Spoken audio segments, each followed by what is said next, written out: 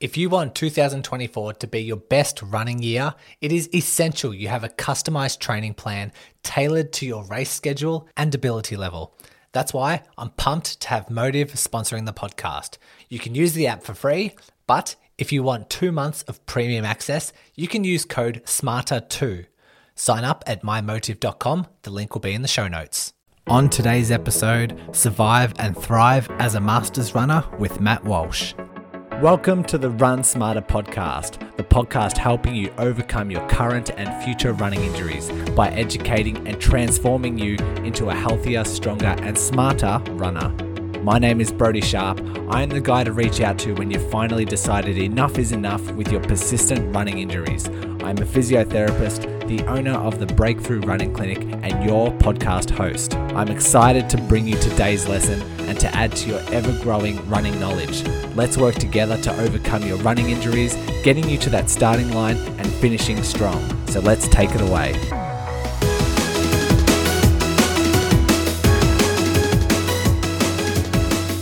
Thanks for tuning in again to another episode.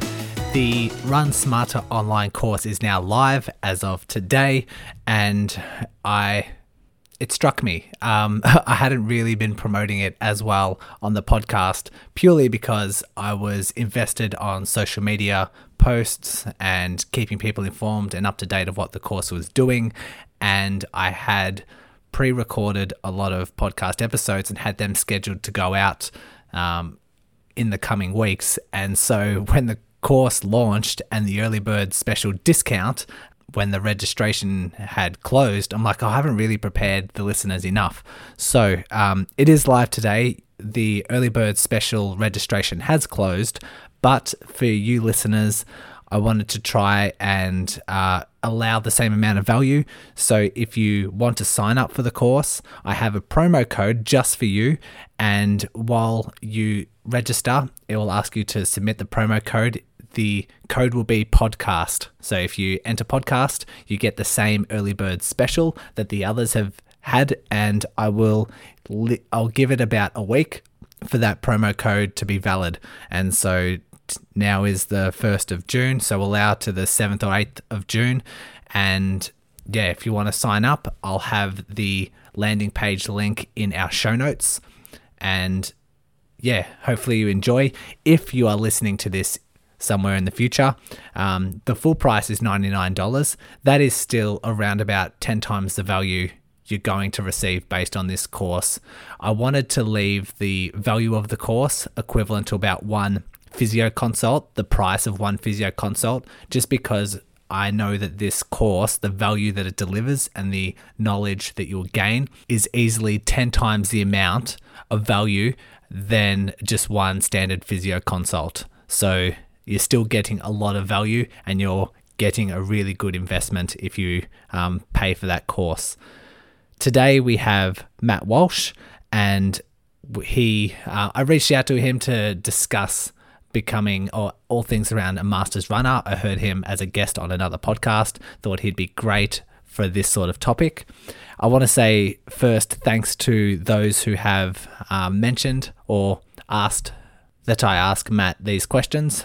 First, Matt Plenty wants to ask what are some common injuries when it comes to the Masters runner and what are the most beneficial passive treatments, you could say, for stretching foam roller, which is the best option for muscle recovery. Caleb McInnes wants to talk about calf specifically, the loss of mass, increased risk of injury, and really just dive into that topic when it comes to the overall performance of a runner once they get above 35 years old. On Instagram, Erin said that she asked a question, should running frequency and or distance change as a runner gets older? And is there a better way to plan their yearly race calendars for performance and injury risk? Matt G asks, what are some of the top 3 prehab activities for an aging runner heading into 40? And what should we do to remain pain-free? I didn't do a shout out to you individually throughout the interview. I thought I'd just give you a shout out now and try and work these questions into the interview as much as I can, as best as I can. That way the interview is a bit more free flowing. I'd also recommend, if you haven't already, go back and listen to Kevin Magg's episode when we're debunking knee osteoarthritis for a runner. I think it ties in really well with this episode, and a lot of people as they get older think that running is bad for their knees, and they're thinking that they're an increased risk of developing osteoarthritis if they are a runner. So have a listen to that episode and then have a listen to this one. It's going to really tie in and cover a lot of loose ends. In this episode, we'll cover all of those questions that I've just mentioned. And I want to say a big thanks for you all for submitting your questions. And we'll jump straight into this interview with Matt Walsh. Matt Walsh, thanks for coming on. I know the topic of the discussion today is going to be survive and thrive for a masters runner, which is a really interesting topic. I'm excited to learn what you have to say. Want to start by saying thanks for coming on the podcast. Thanks for having me on, mate. I appreciate it. Yeah, it's a very prevalent population, especially from the listeners and from my Facebook group. A lot of the people that are on there are kind of in this category. And when you see marathon runners and you see the big events, it's pretty much the vast majority of the population. So excited to dive in. I think what we might start off with is at what stage, at what age should we start paying attention to these like physiological changes that go on in the body as we age, and when should we start kind of putting in the forefront of our mind to implement some countermeasures? Yeah, that's a good place to start, isn't it? It's sort of determining who are we actually talking about, and I can probably answer it two ways for you. The technical way of answering it is to say when the physiology really starts to take a bit of a deflection is really once we're sort of in that sort of 35 to 40-year-old category. It's a little younger for ladies than it is for men. They get bony changes a little earlier, for example. But they both start getting the sort of the hit on sarcopenia and a little bit of bone resorption stuff kicking in that sort of last component of our third decade. So I think if you want to call a masters or an aging athlete, if there's such a term that anybody wants to be labelled as, then it's probably in mid-30s and on. The other side of it that I think I have to sort of throw in early, because I was thinking about this, preparing for what we're going to chat about today, is that in the same way as I talk to a 35 or a 40-year-old runner about, I'm going to talk to you about what I want you to do when you're 50 and 60. Really, we should be having a conversation with our 20 and 30-year-old runners of, I want you to be prepared for the fact that if you really love this running stuff, then you've got to make really smart decisions now, because things such as, particularly when it comes to kind of recurrent trauma, like if you have a couple of injuries, for example, intra-articular injuries in the knee, then you're not going to be a big mileage runner in your 60s and 70s. It doesn't mean you don't run, but the stats aren't going to look good if you have an internal derangement in the knee. So there's always that kind of prevention side of it that I think as physios we've got to kind of keep our smart hats on and be able to say to people, you may not be in this category yet, but boy, you better be thinking about it.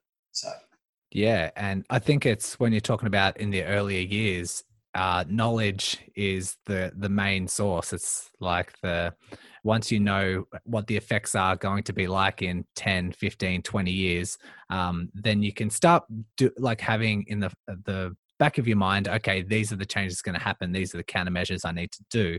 But education is number one. And I like how you say we need to start making smart decisions, because that's the philosophy around this podcast. And absolutely. When we're talking about these changes, you did mention earlier in the female population, these bony changes. What are the other main kind of physiological changes that you see as we get onto the other side of that 35, 40 years old? Yeah, I mean, I think the big overarching thing is what every single generic runner will tell you is the truth, is that there's a loss of everything. I mean, there's this sort of steady decline in most physiological parameters. There's vascular stiffness, there's glucose tolerance changes, insulin sensitivity changes, renal function drops, your max heart rate drops, you've got to kind of increase your stroke volume to get the cardiac output back up, so your VO2 max is going to drop, your fat mass goes up. Like all those physiological changes are happening to small degrees. I think that we're starting to get onto the statistical end of being able to look at this healthier older population that we didn't really have 20 years ago. So, 60 is the new 50 or whatever the phrase is, meaning that the scale has sort of slid to the right a little bit better of what we think of as a younger athlete. And so I think even though we can kind of see the physiological markers, we haven't seen enough longitudinal studies of really healthy people who have maintained a smart, healthy approach through their third and fourth and fifth decades. The numbers aren't big enough, but we've certainly seen some very kind of exciting outliers, which gives you hope if you're thinking about running in your 60s, 70s, and 80s, that you should be able to do it quite well, because there are good examples of people who have done it well. And it seems to be the logical stuff that as you get stiffer, in every system in your body is getting stiffer. We just took the tendon, for example, that you basically have to stay on top of that with the appropriate amount of strength and the appropriate amount of ballistic type springy work that keeps that elastic recoil on a tendon, for example. So I think we're going to see that even though these physiological changes have been traditionally looked at as happening in the 30s, maybe that some of that population that we're looking at is not quite as active as maybe this sort of current decade are. So it's interesting to me to sort of see that. I think the numbers will again slide a little bit to the right, and maybe mid-30s we'll have this podcast in 10 years' time, we'll be saying mid-40s. Yeah, for sure. If we can sidetrack a little bit and talk about the bony changes that you're mentioning before, you did talk about it's like a gradual loss. Like if you build a big base, then as we start to progress in age, the loss becomes just gradual as the years go on. But if you have a bigger base to start with, then you have more to chip away at as the age advances. If we're just sidetracking, talking about the bony stress and bony changes, what ways can we build a bigger base in our 20s and 30s? Yeah, so I think two ways of tackling that. One is to say, how do you build a bigger base? That's a sort of a mileage and a sensible progression question, as well as a capacity question, which is sort of the key word of this decade. You've definitely got to build tissue capacity, A. You've got to build volume in your training, B. And then you've also got to, one of the things that we're knowing recently that's quite protective to bone is you've actually got to have some impact.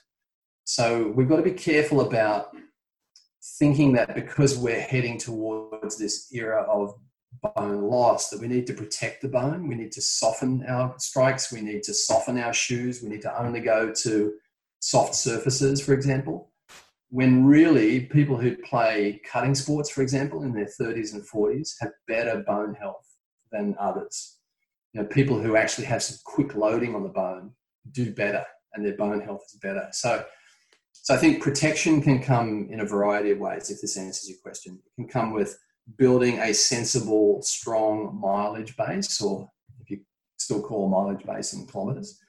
It can come from obviously having tissue capacity, so that's strength.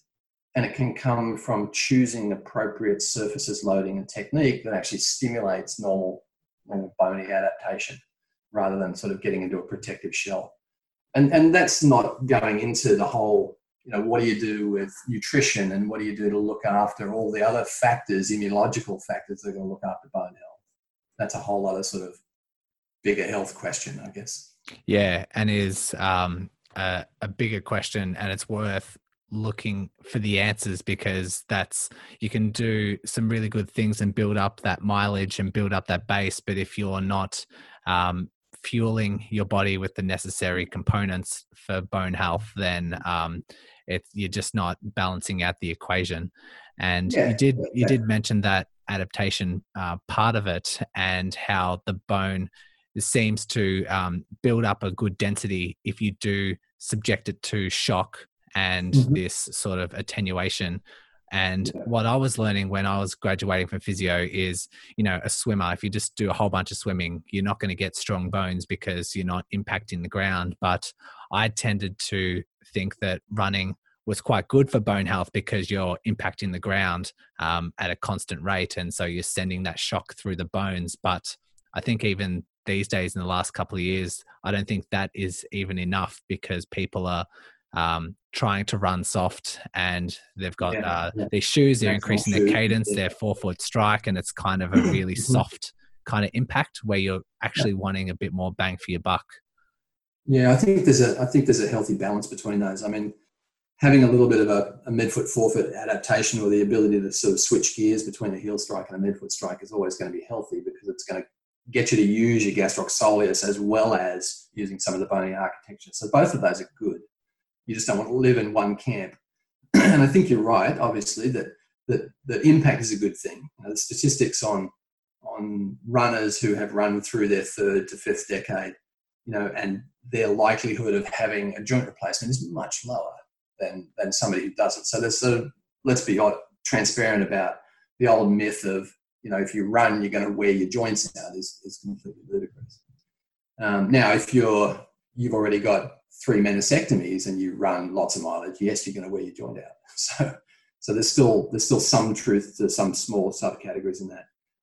But I think the other side of this, Brody, is that running variability is really important. We're sort of seeing how important variability is in just an overall broad epidemiological side of things, that if you play multiple sports, you're going to be healthier as a single sport athlete, as an adult, for example, or kids who played multiple sports. And I think that we haven't really dug into the same thing with running, that if all you do is one particular type of running and that's all you do, then there's no variability in that. And that's going to have a deleterious effect just as much. Even though running is good for you and so forth, you're running with the same motor pattern all the time. You're running with the same loading strategy. You're running with the same heel strike. Maybe you're even running on a very similar surface at a similar pace. And it's that sort of lack of variability that I'm constantly trying to get behind the sort of the whys and the what fors with masters runners, is to say to them, you've got to be careful about settling into this kind of, I feel safe in this particular way of training and running and doing things. Because if there's an overarching theme to trying to keep these masters athletes healthy, it's to shock them into staying young, and that shock can come in a variety of forms. And I'm not saying, you bring them into some sort of loading strategy that they're not prepared for. It's always going to be a progressive loading, but shock seems to be the sort of the recurrent theme in, if you want to call it, the anti-aging or the decelerating the aging process. Whether that's shock from giving somebody heat stress, meaning, put them in a hot sauna, or give them high intensity interval training, or get them to do cold showers and practice their breathing, like all these things that basically throw you into a sort of a moderate distress, are really good for your metabolism and really good for your body. And it promotes all sorts of sort of fun stuff in the NAD system and the sirtuins and so forth, that allows you to basically, those sort of shock proteins essentially come out and say, you're kind of young. And so that's another way to think about this, is that the training can't become so linear and so narrow that that's all they're good at, because then it only takes one step off the trail, so to speak, and they're done. They're actually just as fragile as everybody else. So variability in the training is kind of another really important theme I think we've got to get across to our runners. Would you be able to throw some examples at us of how a master runner can, like different examples of variability that you might be satisfied with over a given couple of weeks or a month? Yeah, absolutely. So if we have sort of, let's imagine we have sort of the dream masters runner who does it all right. And this might take us a week to unravel all the levels of what, making it right actually is built up of. But if we just start with just their running training, then let's imagine they're a distance runner and they like to run, let's say 50 miles a week. So what's that, about 80, 90K, something like that. And they do that over 5 to 7 days a week. So they might have some rest. That would be one component in it. That rest may still have cross training in it. That cross training will probably have some sort of lateral movement in it. So they might actually, in where I live in Portland, Oregon, they might play a little pickup basketball, a little bit of hoops. They might play a sport like a little bit of tennis where they have some lateral motion. So they're still able to use their legs be able to work on them. They might do some cycling, and maybe they get out on a mountain bike, so they've got a little bit of impact and variability and proprioceptive training there. So one of their days has something that's quite different to it. When it comes to their running, I think the big thing that I like to throw in there is that most easy runs or moderate runs will have strides at the end of the run. So you'll always finish the run, or at least have them interspersed in the run somewhere that they feel is appropriate as far as their training is going at that moment, that they're above the race, above their training tempo. So they might do 5 to 8 150s, sort of an upbeat stride where they open up their hips, they actually get up onto their midfoot, forefoot, they use their tendons in a different way than they've been doing throughout the rest of the run. It takes away a little bit of the pelvic drop and gets them to use their hip abductors, for example, in a better fashion. So I would throw in strides. They would lift, and they would lift twice a week. And that lifting doesn't have to be hugely complicated, but it has to be intense enough that they really do fully fatigue. So we're going to kind of head them down the path of the sort of classic strength gaining process. So they're going to have somewhere between 5 to 8 reps in a set once they're skillful at it. And they might do 2 to 4 sets in that. And they might get about 100, 150 reps on a particular discipline or a muscle group in a given week. So they've got a couple of strengthening days. They've got some strides. They've got some longer runs. They've got a little bit of fartlek running in there. And they've got a variability in their surface. So the surface might be that they have 3 out of those 5 runs are on the trail, 1 runs on a road, and 1 runs on a track. So then the last thing that I would put in the variability, sort of generically speaking, because every case is going to be different, of course, based on the history, is that I would get them to change shoes.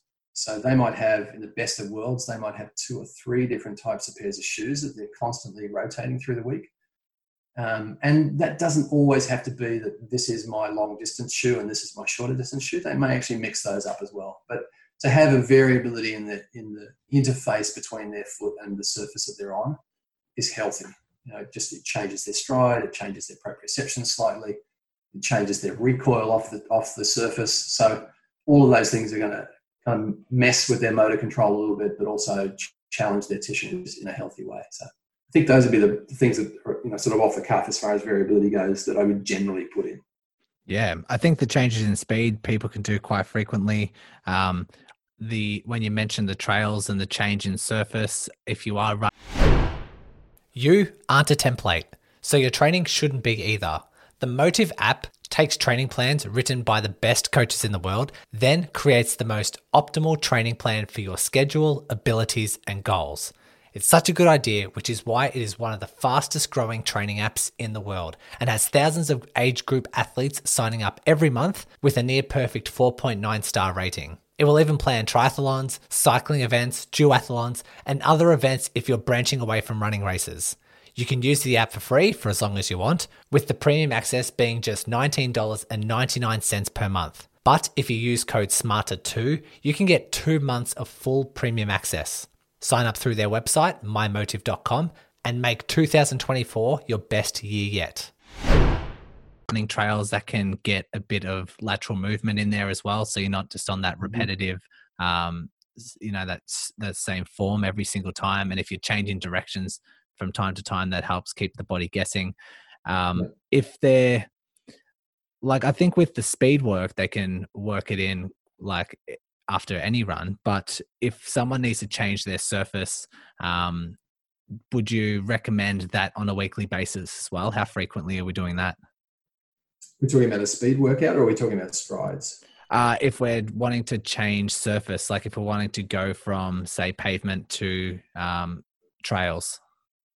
So most of my masters runners, and maybe this is just because of the sort of person who persists with their running in their 40s, 50s, 60s. And I'm not stopping at the 60s. I've got an 80-year-old at the moment. Most of those runners prefer to run on the trails. So I never really have to convince many of them to get onto the trails. They like it. It shortens their stride slightly. It gives them some variability. It takes away some of the monotony.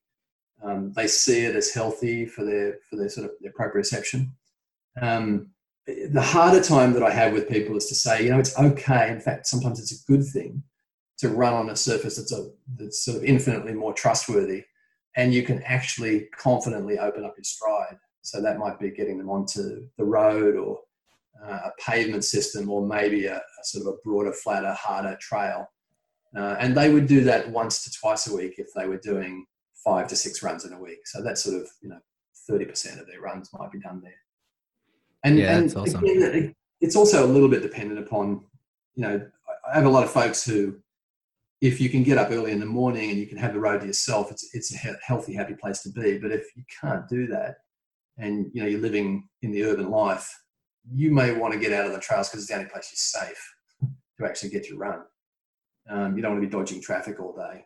And you don't want to be on a cambered road, always running against the traffic, for example, early in the morning, against the headlights. So I think that you've got to kind of see where they're at. And then the last side of that, of course, would be that if they, if all their races are going to be on the road, well, they better be training on the road.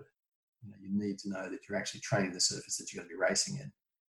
And I've had a few episodes, and I'm sure you have as well, clinically, where, they're so worried about impact loading, and runners have fear avoidance just in the same way that our chronic spinal pain patients do, that have been based on their history, and they've misinterpreted the history as being that impact was the thing that traumatized me and gave me this injury, when really it was probably just overtraining often the time. But they've got into this mindset where they can't get on the road. They're not allowed to get on the road because they're worried it's going to break their joints down.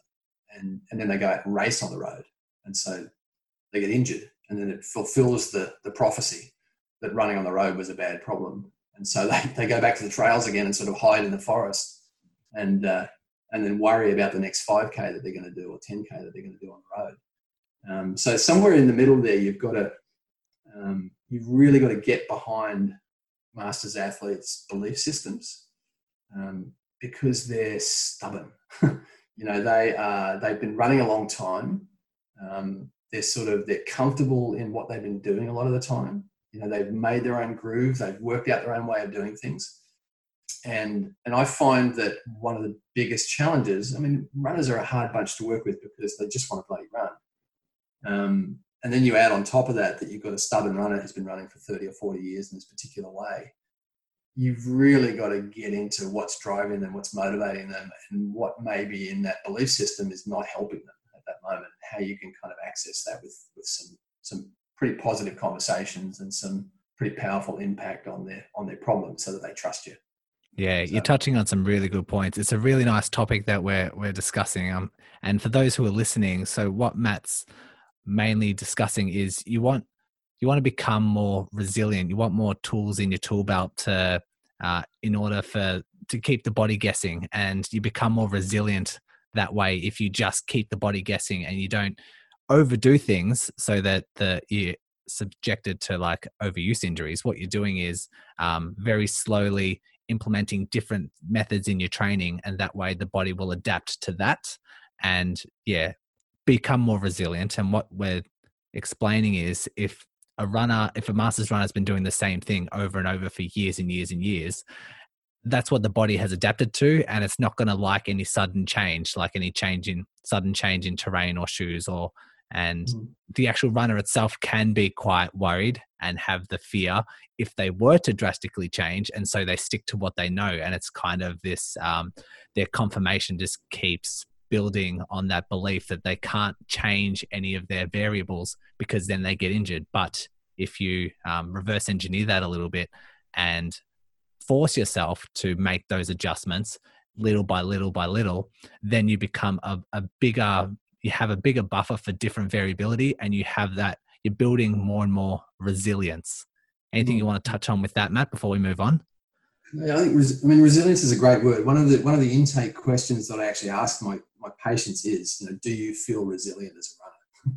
And actually get them to rate it from sort of 1 to 10. And then if they ever score low on that, if they ever sort of show me a score that's basically less than about 6 or 7, quite frankly, I say, well, what would take it up to 10? What is the thing that would make you feel bomb-proof? What is it? And is it eradicating all your past injuries? Or is it eradicating these components of your training? Or is it building better confidence in this particular area? Like I've had an influx in the last 2 months of trail runners with recurrent ankle sprains. And the number one thing that they say to me, sort of communicating online, for example, for starts, is I've lost confidence. I've lost confidence in my movement. And so that's a powerful thing to get in the way of you feeling resilient. If you have no confidence that your foot's going to actually hold up when you're running downhill and you're fatigued, that's a hard place to run. So you've really got to get behind what you can do to boost their confidence. What's it going to take to get you to a place where you trust that foot so well that you can hit any rock sideways, fully fatigued, and your tissue can take it, and you can take it. And even if it does let you down a little bit, you know that it's going to bounce right back. So it's a good game to have to play with people. I've often thought about, this is a really old concept that I had talked about with a bunch of masters runners when I was actually living in Canada almost 20 plus years ago. And in the middle of the night on this long race that we were doing between Jasper and Banff, which is just this beautiful part of the Canadian Rockies, this guy's talking to me about how when he was a kid, he would train, and he said, I could do any bloody training when I was a kid. And as I've got older, my body is fussier and fussier about the sort of training and the sort of food and the sort of recovery. And I said, well, you're an old runner. You're like a leaky bucket. And those leaks in the bucket are your old injuries. And if they never got patched up completely properly, then they've got a little leak in them. And you've got to kind of keep topping things up with a whole batch of stuff in there. You've got to keep filling it up and filling it up. And because of the leaks, you have less resilience when the volume in that bucket is high, when the training is high and the intensity is high. And so you're fearful of that. You don't go into that training zone. So now you atrophy things and things get weaker, and it sort of becomes this recurrent cycle. And it really kind of resonated with me for years, this idea that, as we get on a bit, we have to be smarter. We have to be wiser. We have to act our age. And there's a phrase that I've given to so many runners now, like be wise. Look how old you are. Start being wise. Act your age, not your shoe size. And the part of what they come back with is saying, you're right. I actually have to do the work now to get my confidence back up and to keep it up there long enough that now it doesn't become a problem. I can put it in, as my Irish buddy says to me, put it in your rear vision mirror, to be able to really get away from that thing, not have it tagged onto you forever. So, yeah, good. A nice segue into that leaky bucket would be to discuss any common injuries for males and females as they get older. Is there any common ones that come to mind? Yeah, come to mind, and they're in the stats. That the most common injury for the masters athlete, particularly when we're getting up 40 plus, is going to be the Achilles tendon. So that's sort of number one on the list. And then if you look at the ladies who are running, it moves up a little bit more to the tendinopathic work around the lateral hip. So the gluteal tendinopathies have slightly higher incidence, still behind the Achilles tendon, but higher than they are in the men. And then plantar fascia hits both groups fairly equally. It tends to be posterior chain, which is kind of interesting to me. That there's also sort of third or fourth on the list is hamstring related problems, and then there's the intra-articular side of the knee. So I think if you're looking at the number one thing that you've really got to kind of get on top of as a masters athlete, it's probably the foot ankle. You've got to get on top of the declining flexibility and the change in form that comes with running a little slower and having a little less gas in the tank. The changes in your biomechanics are not helping the fact that you're now starting to move this ankle with less power and you've got a stiffer tissue. So the tendon has become stiffer, and you've changed the mechanics in a way that you're not using the ankle fully because you're not extending your hip, and you've changed the cadence pattern. People have a higher cadence when they get a little older. So there's all those things sort of lead into the weak Achilles. So getting strong in the Achilles is a big, powerful theme in most of my masters runners. It's like wake your feet up and start to use them properly and get them strong enough, essentially, get a little bit of spring back into them. Okay, so what you're describing is the Achilles tendon itself is getting stiffer, which means it's not being able to produce as much power. It doesn't have that component to produce the same amount of power, and therefore we increase our cadence and kind of take shorter strides to Yep. compensate for that. Yep, with a little less of a moment arm at the knee, and you still get a lot of vertical ground reaction force because of it. And your quad is also a little bit weaker. So you've got some sarcopenia going on at the same time. So essentially, you end up loading the bony system at the knee. You shift a little bit more. If you were a midfoot, forefoot striker, you're going to shift back towards midfoot, rear foot striking. So you're going to be kind of loading the ankle a little bit more. So the bony system ends up taking a wee bit more. And as a result of that, you're in this vicious cycle now of the Achilles tendon not only having less capacity to it, but also being used less. You put all those things together, and so now it's more prone because it's lowered its capacity, and yet you're still running the same mileage. In fact, invariably, a lot of the masters runners pick up their mileage. They sort of feel comfort in the longer, slower miles.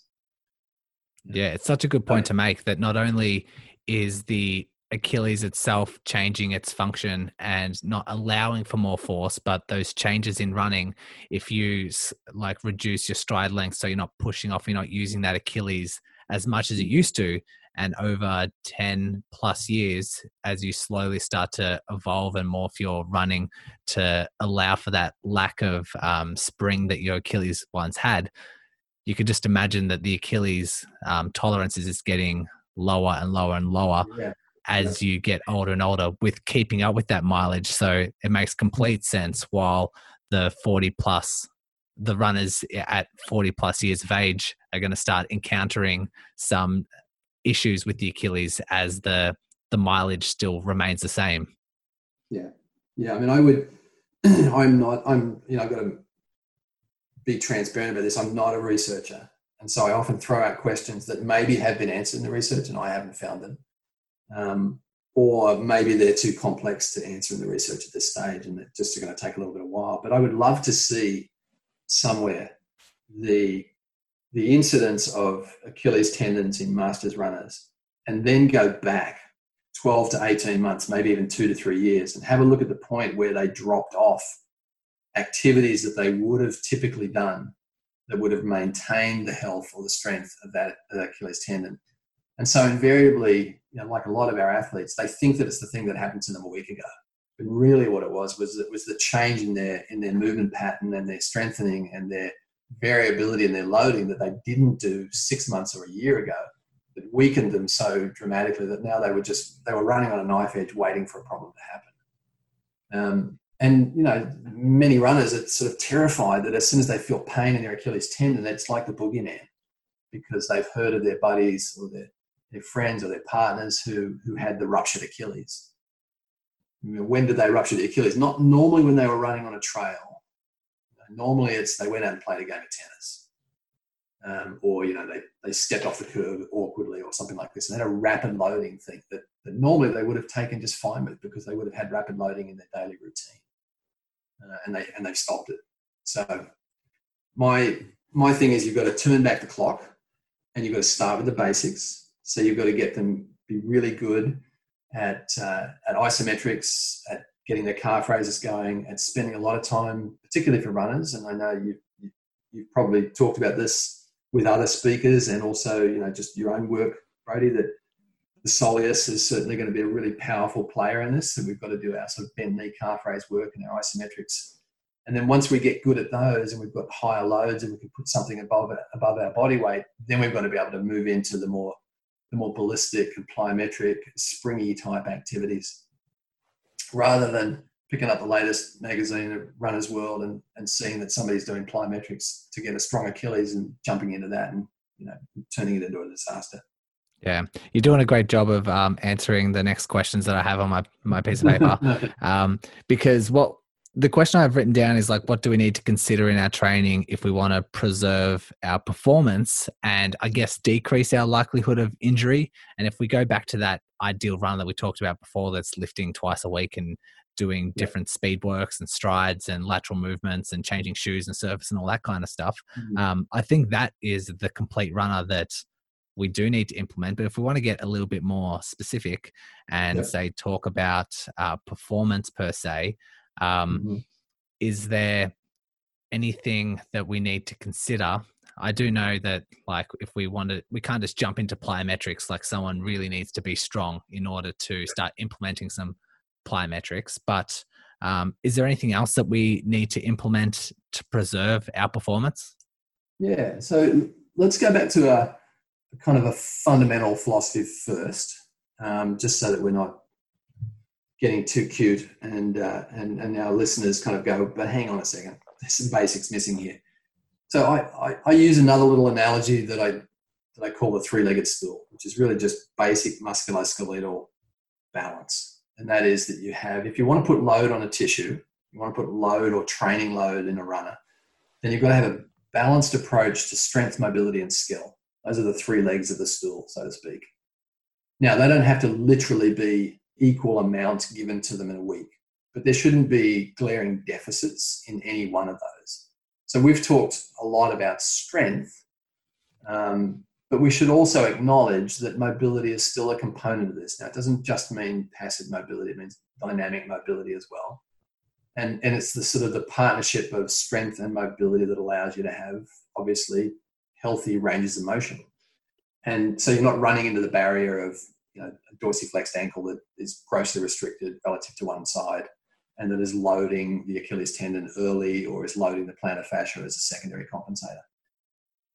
And then on top of that, it's no good just having strength and just being mobile, because to be a good runner, you've got to be skillful. So, you know, many runners simply improve the skill of running by running, but sometimes you need to improve the skill, especially if you're going to go through a change in mobility or a change in strength, or you're going to change your approach to the sort of training you're looking at, you're going to ask for more. You may have to do skillful drills. You may have to do running drills.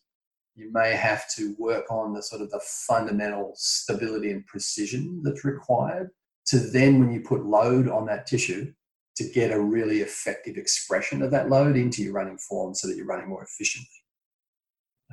So that's sort of, you know, my basics of when I'm just evaluating somebody. Obviously, I'm going to be looking at all those components and saying, is this a balanced program for you? And then we build load. So when it comes to specific injuries, we've talked a little bit about the Achilles. The other one that I, you know, would be remiss to spend a little bit of time on, and I know it's been flogged fairly hard, is the sort of the gluteal end of the spectrum. So particularly for, and I don't want to be too blanket statement here, but for female runners who have a much higher incidence of gluteal tendinopathy in their masters categories than their male counterparts, then it's really important to get the strength up in the gluteals. But we can't just be doing, you know, squats, lunges, and clamshells all the time and expect that's going to solve the problem if they've got an essential mobility issue as well, or they've got a complete lack of lumbosacral stability control. And I don't mean sort of manual therapy instability. I mean the ability to coordinate the lumbopelvic region well. You know, if they've got a squat that's all over the place, but they have a strong glute, well, that skill is too low to translate into effective movement. So you've still got to kind of partner the same things up, even if it's a problem at the hip of the pelvis. You've still got to have the same principles of building strength, working on the mobility, getting the skill up, putting them all together and seeing how it translates into the running. Are there any good examples that you can share of some gluteal strengthening exercises or some Achilles strengthening exercises that a runner might be missing, or that you commonly see a runner is missing? Yeah, sure. So if I start with the glutes, let me tweak a couple of little things. I'm not done with clamshells, but I'm a little tired of how they get used as the sort of the solution for all gluteal problems. You know, lay on the side and start opening your hips. When that's a nice introduction to the sort of load that you've got to get into when you're running. So I would prefer to see somebody doing a more upright version of something in their hip abductors or their glute max or their deep hip rotators, whichever you're sort of trying to target. That might be as simple as doing some standing clamshells where they put a band around their knees and they stabilize on one side, and then they use the free leg in the air, opening and closing, so that they're challenging the stability of the stance limb. And you can put that in a variety of kind of hip flexion, knee flexion angles so that you simulate various components of the stance phase. I still love simple things like like lunges, like a back lunge with a little bit of load, holding it up like a goblet. I like basically going through a block squat. So if you stand up on a bench or a block or a set of stairs, sort of 2 steps is about the right height, and you do a lateral step down where your heel touches towards the ground and you try and maintain a really strong, stable pelvis. Then we know that you're coping with the flexion loading that has to occur in the first 50% of the stance phase when those gluteals are really working hard. And it's mostly about the eccentric loading that you're going to kind of be focusing on. So not quite as critical as to what they're doing after that point, but if you can really close the gate slowly, then you get better elastic recoil. So a side squat off the edge of a block, a backward lunge, standing clamshell. Those would be a couple of good ones to go with to get people kind of engaged in their glutes, and to not be so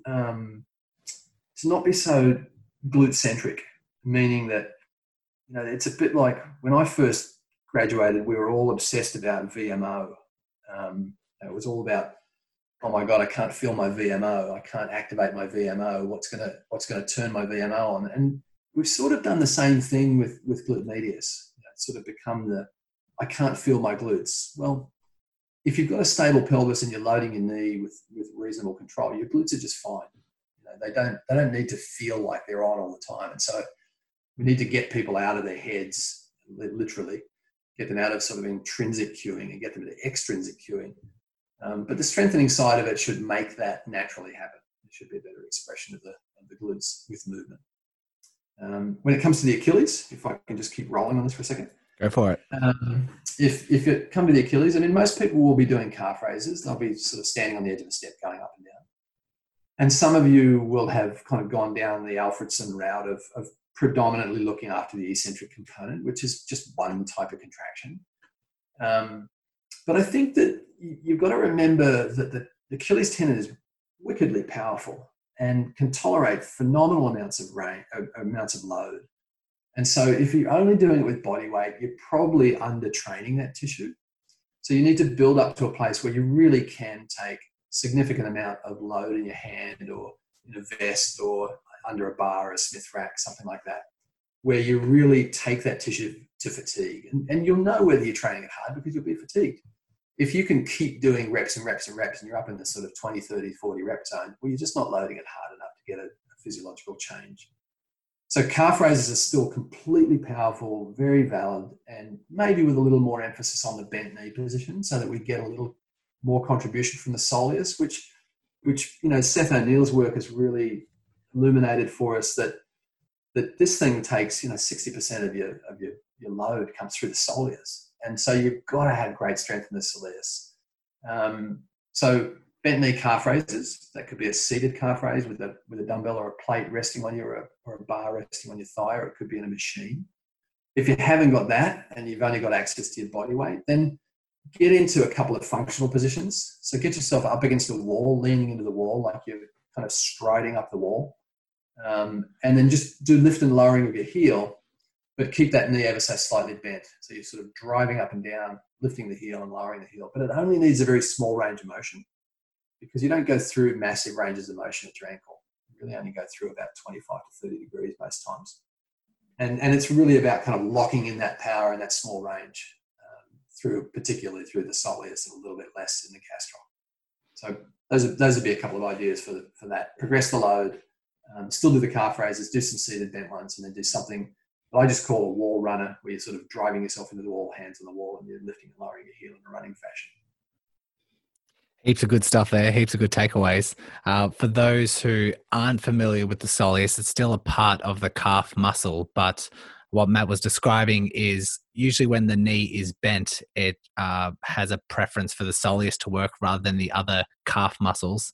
And so because your knee is slightly bent when you're running, it's good to try and work the calf muscle and prioritize the soleus to work if the knee is bent. So doing some seated calf raises, or to do some calf raises with the knee in a bent position, tends to have the soleus work harder than the other muscles. I totally agree when you're talking about the glutes. I'm actually a little bit frustrated at the moment talking to a whole bunch of runners, and they think their glutes aren't firing because they've seen either other runners or other health professionals that say, oh, you have this injury because your glutes aren't firing. And it's one of the most common phrases that people like using, and it freaks people out. It freaks the runners out, and they come to me and they're saying, oh, I'm trying to run and I can't feel my glutes when I'm running. So I'm trying to consciously activate my glutes while I'm running and it's just not working. I don't feel them. And I totally agree. It's sending them backwards and it's giving them a lot of worry, and it's unnecessary in my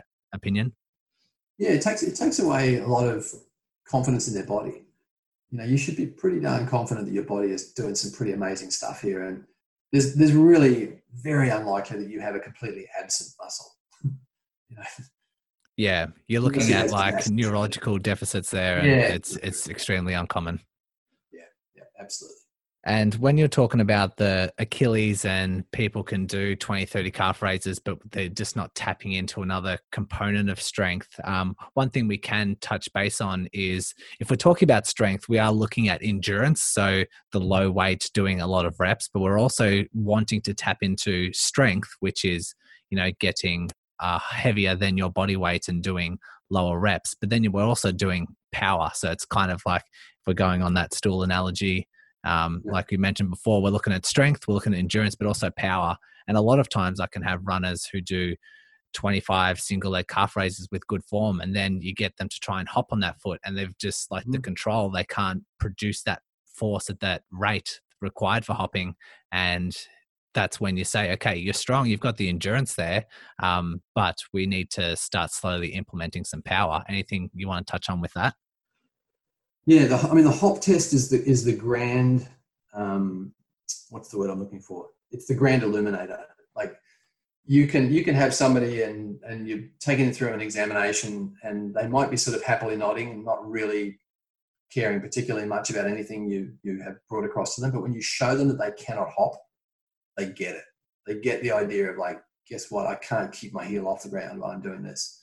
I get folks to do just a little pogo jump, where they're just showing me the elastic recoil of that tissue, just bouncing off the ground just 1/8 of an inch, you know, a couple of centimeters off the ground or so.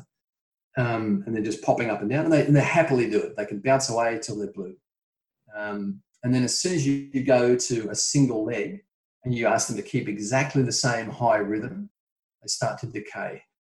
Now, I don't literally mean decay, but the cadence drops down. They can't keep that rhythm because they don't have the power to be able to go to it. If you ask them to hop at an even lower rate and to sort of get some vertical, now you're really asking the power system to be turned up and show itself. And that's where they can't do it. And so this is really common in masters athletes. Of they can squat quite well if they've been lifting and they've done some work in the gym, and you know, maybe they're a fairly sort of quad dominant runner, so to speak, that they sit in the chair a little bit when they're running and they like hills. But then you get them to actually get into that Achilles tendon, get up on their midfoot or their forefoot and start bouncing on it singly in a sort of powerful way, and they can't. So what do? You've got to build the pyramid, and the pyramid is those things that you've already mentioned, right? You've got to have endurance. You've got to have good control. So you've got to have decent proprioception and skill, but you've got to have good endurance. And then on top of that, you build strength. And strength is bringing the reps down, bringing the load up so that you're fatiguing around about 5 to 8 repetitions. And you have to stop because you can't complete 80% of the range of motion, or you've completely lost the rhythm of the movement. And then once you've got strength, then you can build plyometrics and you can build power. So now what you're talking about is you're trying to move heavy load quickly, whether that's the body weight or it's the body weight plus load, but you're trying to basically make that thing move faster under load. And now we're talking about things such as box jumps. And initially the box jumps would be up onto a box. So it's just the propulsive power, starting from a little semi-squat and jumping up and doing double-legged jump-ups, and then eventually getting to a place where you do 2 legs jumping up and landing on 1 leg, and then eventually it's 1 leg jumping off and landing on the same leg. And then you can obviously progress it by increasing the height. And then you want to look at taking that same power and then seeing if you can translate it into a plyometric, which is essentially a recoil exercise where you bounce and you bounce out of it higher than you bounced into it, so to speak. So that might mean jumping off something, small step to start with, and actually getting that sensation of bouncing off the ground and being able to explode up into the air.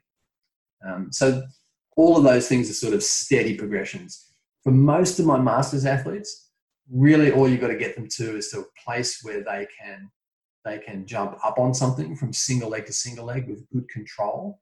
And they've normally got enough power to get themselves well out of the pain situation, but also that their performance is going to start opening up if they've had a deficit in it. So they'll already have drunk the Kool-Aid, as we say here, meaning that they've got into the program. They know now that this is going to reap some benefits for them if they stay on top of it. Yeah, and that taps into that building resiliency and having address confidence and feeling like they're, keeping the body guessing and they're adapting to different environments and different components. And when you're talking about some runners feel quite vulnerable, if you start implementing these sort of exercises, you're going to start building up your confidence. Mm-hmm. Yeah. I think for the next couple of questions, I might have to, advise that we keep the answers quite short, but sorry, I'm a little verbose. Sorry. Yeah, no problem at all. I think what we've talked about has been so valuable. I've just had to keep you going because I can't really afford to cut anything out because it's all so good. So is there a better way for us to plan a yearly race calendar if we're preparing for something as we're getting older? I think about this often, and I'm going to give you a simple answer. My first simple answer is I'm a good physio and an average coach. I coached rugby, touch rugby, a little bit of high school track and field stuff, but I haven't really coached masters athletes long enough as their sole coach to give good advice about the training through the year. I think the sensible thing is that you want to be smart about the number of races that you'll actually peak for, that it's okay to train through races as long as that race is not massively traumatic, meaning that it's not some sort of grand overreach in your distance, and that you choose your battles wisely during the year. Let there be enough variability, like act your age enough that you can let a race go as far as its importance goes. So I'm more on sort of the lifestyle side of it and the balancing out of decision making than I am about a single masters athlete going for peak performance at like a masters Olympics level kind of scenario. I think that person generally has a coach and generally has a pretty good plan of how they're going to go through the micro macro cycles building towards it. I think one of the things that I have implemented, if I just throw it in quickly, is that getting masters runners on a slightly different training cycle, get them out of the 1 week cycle, get them onto a 9-day cycle has been really helpful. It just allows them to sort of balance those little micro cycles better and actually build in a little bit more recovery in a sort of a more fluid state.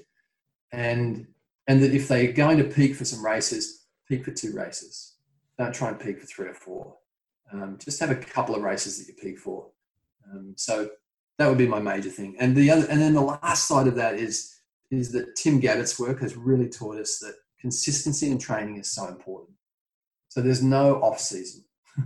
If we carry the leaky bucket analogy, you can't take too many breaks. You can take micro breaks, but you can't really take months off. So the winter you don't get to sit on your bum and drink beer. You've got to stay busy. Otherwise, you're going to lose a lot. Masters runners lose a lot quickly. Great point. How about muscle recovery? If we're talking about, I guess, more around the passive acts of treatment like massage, stretching, foam rolling, that kind of stuff. Do you have any advice for runners for recovery? So am I allowed to use the word bullshit? Yeah, I'm more than happy for you to use that one. Okay. So I think we've got to call the bullshit meter on the value of foam rolling, tools, devices, gadgets that go buzz.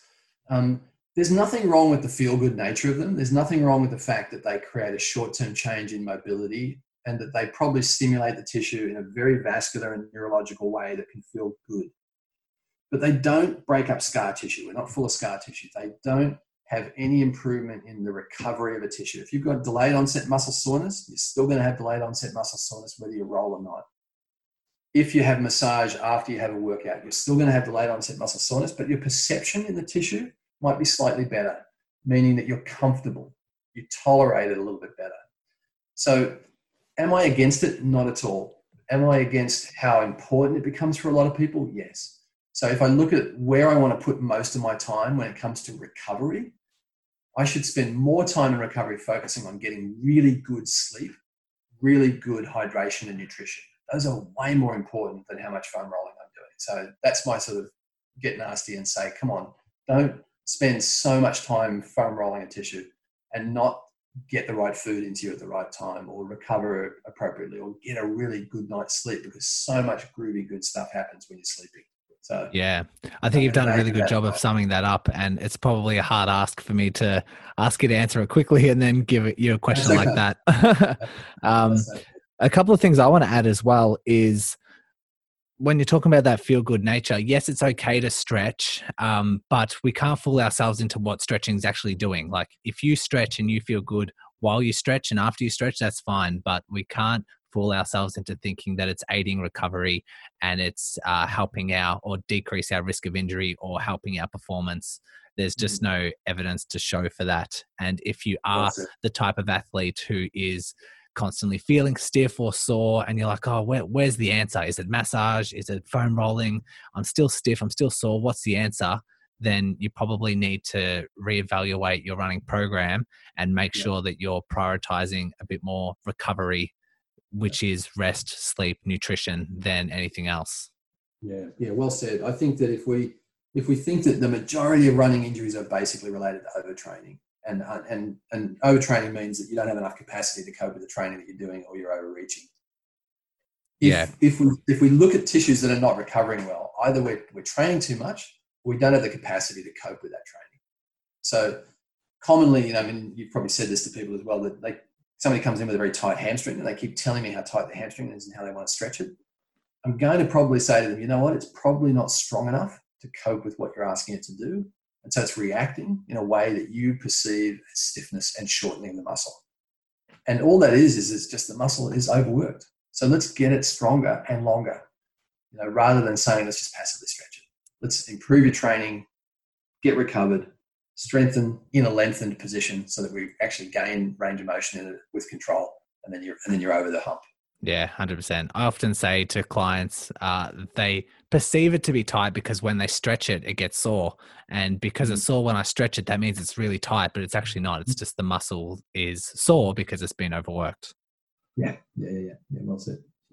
If we have any other takeaway messages, like I've written down here the benefits of running variability, implementing that, making smarter, wiser decisions as you get older. Act your age, as you were saying. We've got the stool of strength, mobility, and skill, dealing with this stubborn population that usually don't like to change anything. Is there any other takeaway messages that we can leave this interview on? Ooh, I think if there's one that an old therapist can share, it's that the value of good coaching and a good relationship with the athlete is sometimes more powerful than what you physically do with them. So I presume that some of your listeners will be physios and some of them will not be physios, and will be runners, and runners who are interested in getting better.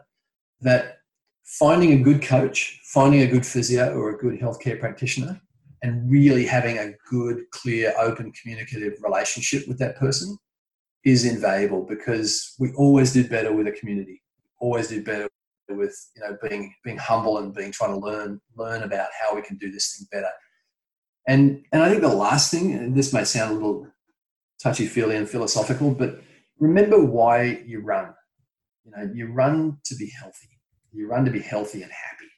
And so you want to kind of surround yourself with knowledge that allows that to happen, that really builds on that. So I think the coaching comment, or the keying yourself up with people who know that and get that across to you and kind of instill that into you is always going to be healthy for you. So Well said, and a good way to finish up. Matt, are you active on social media at all? Is there any platforms or any links that people can go to if they want to learn more about you? I'm not particularly active on social media. I've got 3 kids and 2 grandkids, so I'm busy enough. But I have walshpt.com is my little website that I post some bits and pieces on. I'm Walsh Physio on Instagram, and there's bits and pieces that come out on that. And I've got some stuff on MedBridge.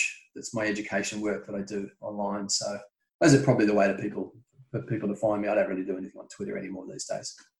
Yeah, fantastic. Matt, you've done a brilliant job of explaining really, really well, breaking down these concepts for such a difficult and wide-ranging topic. And you do a really good job of like covering all these bases. So I want to say thanks for sharing your incredible knowledge. And this topic itself just affects so many runners, and so many of the Masters runners are frustrated with recurring injuries, and they really need this insight. So thanks for coming on, sharing your knowledge and taking the time. Cheers. Thanks, mate. Thanks for listening to another episode of the Running Smarter podcast. I hope you can see the impact this content will have on your future running. If you want to continue expanding your knowledge, please subscribe to the podcast and keep listening. If you want to learn quicker, jump into the Facebook group titled Become a Smarter Runner. If you want tailored education and physio rehab, you can personally work with me at breakthroughrunning.physio. Thank you so much once again, and remember, knowledge is power.